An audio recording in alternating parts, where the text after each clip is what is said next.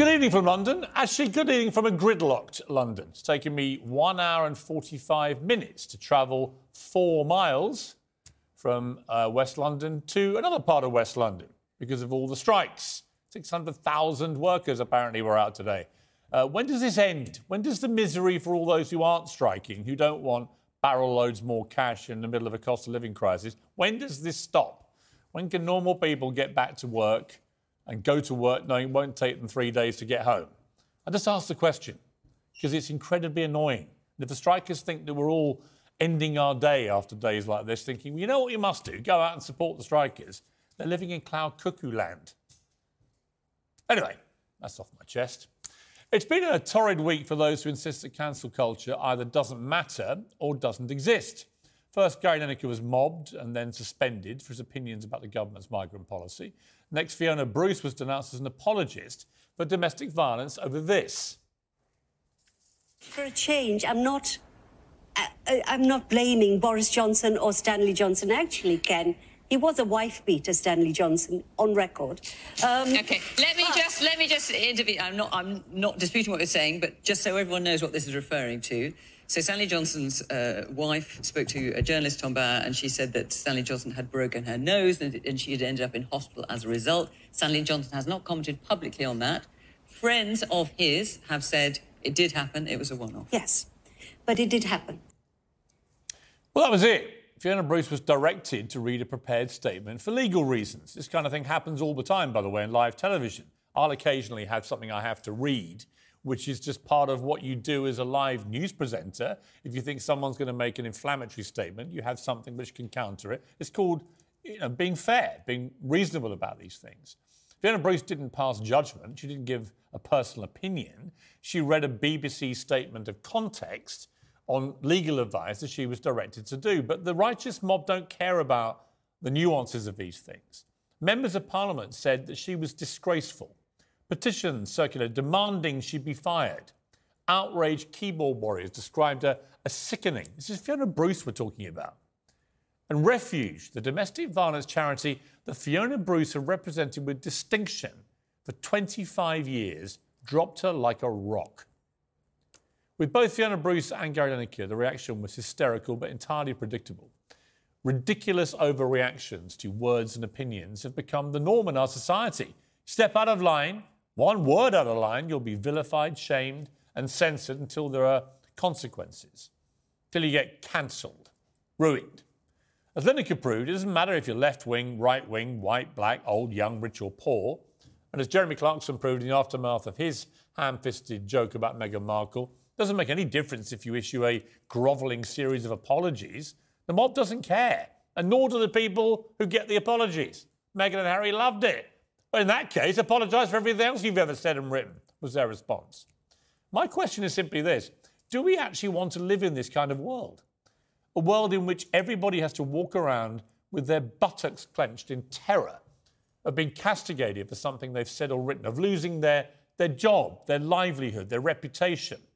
A world where Fiona Bruce, and trust me on this, one of the nicest and most respected people in the news business on British television, is absurdly condemned as some kind of wicked pariah. We used to talk about 15 minutes of fame. That was the Andy Warhol thing. Now everyone gets their 15 minutes of shame, and the lucky ones survive it.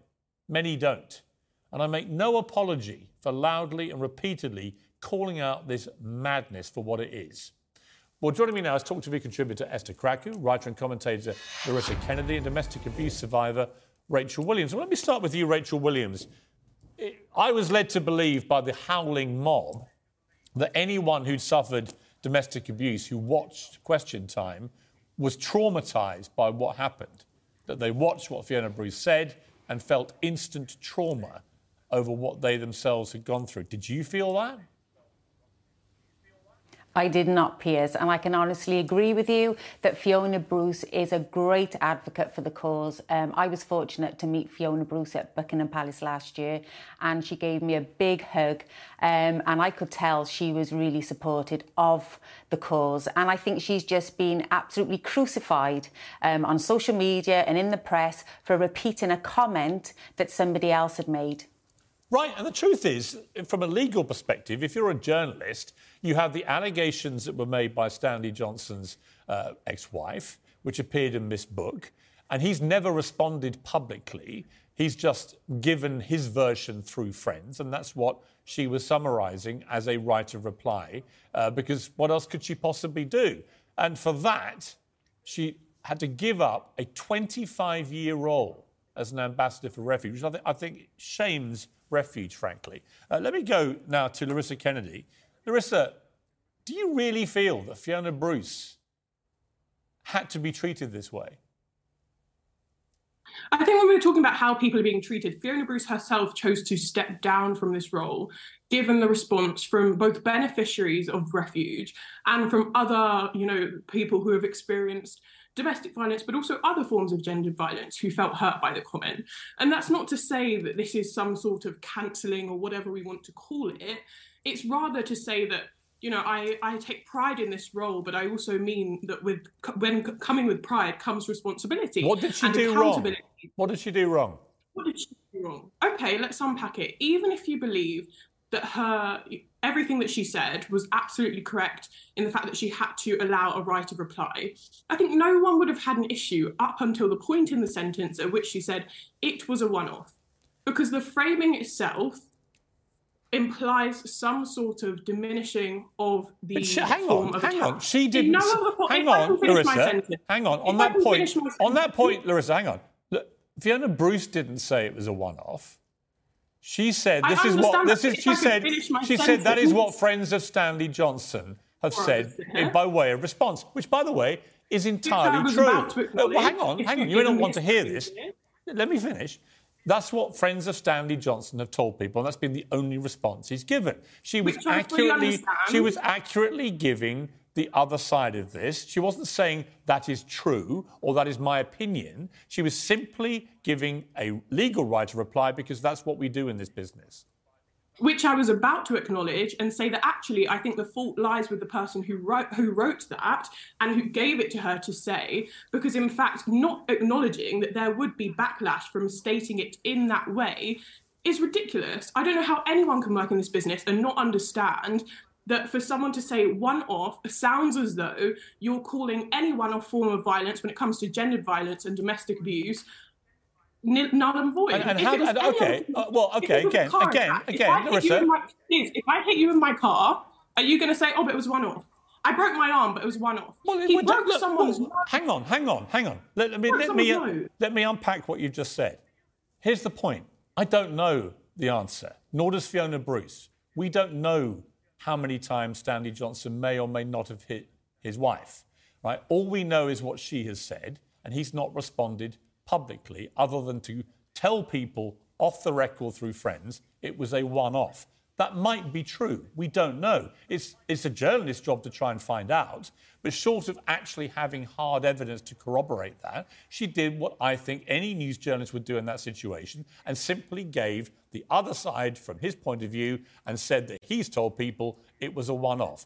That is the situation that we know about. Now, that may be lies, and he might have been a repeat offender, and certainly his wife said that, but we don't know that for a fact. Why should we act as judge and jury against Stanley Johnson in that circumstance? I'm curious. We shouldn't, but the phrase one-off implies some sort of judgment there. Because, as you say... But it wasn't Fiona Bruce that said it. Piers, if I had hit you with my car and I hadn't made a public statement about it, and someone else had said, oh, but it was only a one-off, would you feel comfortable that the implication is that I'm not someone who goes around hitting people in my car? And that's a far less serious form of abuse that we're talking about and far less emotive in many cases. It's about being cautious with language. And this isn't about cancelling. It's about saying, I'm going to take a step back from this, have a little think about how I approach this in future. Well, that isn't what happened. That isn't what happened. What happened is that Refuge, who she'd worked... Well, hang on, let me finish. Refuge, who she'd worked for 25 years... And we've just heard from Rachel that Fiona meant this, this was a cause important to her, that she dedicated 25 years of her life to promoting a charity that combated domestic violence. Nobody would do would want to do less to trivialise this issue than Fiona Bruce. She's proved that over 25 years. And she read out a short statement on legal advice, simply giving the other side from what Stanley Johnson had told people was his position about what his wife had said. And for that, she's had to leave refuge as an ambassador, and they dumped her to the wolves in a statement which I thought was shatteringly cowardly and pathetic. Let me go to Esther. Here's my problem with this. It's the glee with which everyone seemed to want to take down Fiona Bruce. Yeah. I mean, they make it impossible for people to exist in public life. Anyone who knows what a proper journalist's job is knows that they have to give the other side of the story, but remain impartial with As best you know it. Exactly. And she didn't pass any judgment. She didn't say this is right or wrong. This person, the person that she was speaking to called him a wife beater live on air. Nobody said anything in defence of Stanley Johnson, or not in defence of him, but somehow she reading a legal statement which actually protects the BBC from libelous lawsuits. Yes. Somehow that makes her the enemy. And I think these people don't understand. They make it very difficult for anyone to exist in public life because they hold people to ridiculous standards. I think if you're going to take down Fiona Bruce over something like this, nobody is safe from this mob. Absolutely. Nobody is safe. And then that's when people feel more incentivized to be incendiary, because they said, if I can't get away from it, I might as well just play that game. And then you raise tensions because people feel the need to just play fire with fire. But there is a kind of glee, isn't there? And we saw it with Gary Lineker as well, from people on the right. And if Lineker had been supporting, been a right-wing commentator presenting sport who decided, say, it was Matt Letitia, right, giving the other side,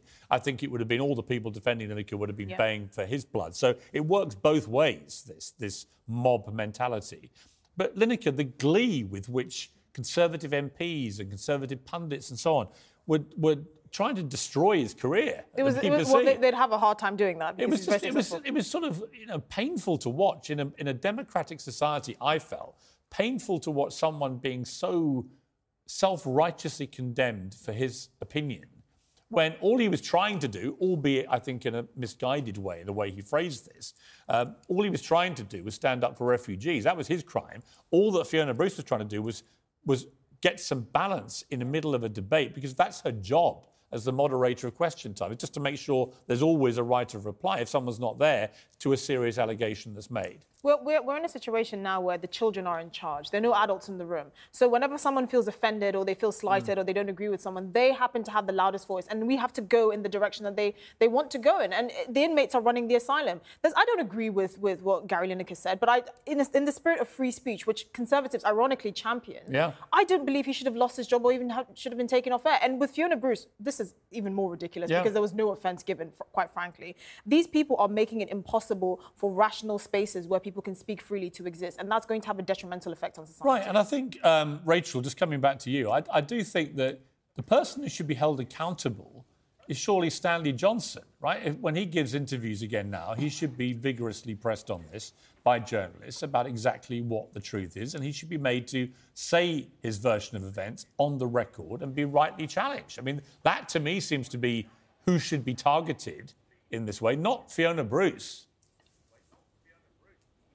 I absolutely agree with you, Piers, because what has happened now, we've taken the focus off the perpetrator, whether it was a one-off or not, as Fiona said, and she would have known, she knows about domestic abuse and perpetrators, and it's not just a one-off. So what has happened now in the media, we've taken the focus off the perpetrator, as per usual, and focusing on something else, which is Fiona. And like I said, I support Fiona, and I know she would not have said that through her own opinion. That is just something she had to say. Oh, and also, can I just say as well, you said about the government, shame on, like Fiona. No, shame on the government when they don't sort their magistrates and judges out in court. When I had to go to a victim last week because she'd been strangled by her perpetrator so ferociously, her neck was black, but yet he walked from court because the magistrate knew nothing really about domestic abuse and violence and gave him a 12-month custodial sentence, suspended for 2 years. So shame on the government there. Well, I'm equally as angry as you about that as I was about the poor boy that we interviewed yesterday who was wrongly tarnished as being a rapist by a total fantasist. And she ends up getting an 8-year sentence for ruining so many lives. He would have got 22 years, his lawyers had told him, had he been found guilty of all the charges against him. Larissa, this wider issue of cancel culture, there is a feeling that the woke left, and I think you identify as one, but you can correct me if you like, that the woke left take a sort of weird glee in cancelling people whose views you don't share. Do you think that's right? And do you think it's healthy for democracy? Absolutely not. I don't understand where this idea that cancel culture is somehow aligned with the left exists when so many leftists are supportive of transformative justice, which is all about taking time for education, for relearning, for unlearning things, and then coming back into things. And that's why when we're saying that Fiona Bruce has taken a step back, maybe she took a minute to think, why have I received so much backlash? Who may I have harmed or perhaps not? No, and she didn't. She got told by Refuge she couldn't be an ambassador anymore. That's what happened. Sorry, on what grounds are you saying that, Piers? I know that for a fact. You know that. Sorry, can you bring a source or something? No, don't need to. I'm just telling you, it's true. This isn't all about your personal opinion. I don't name my sources. So what's the point in telling you my source?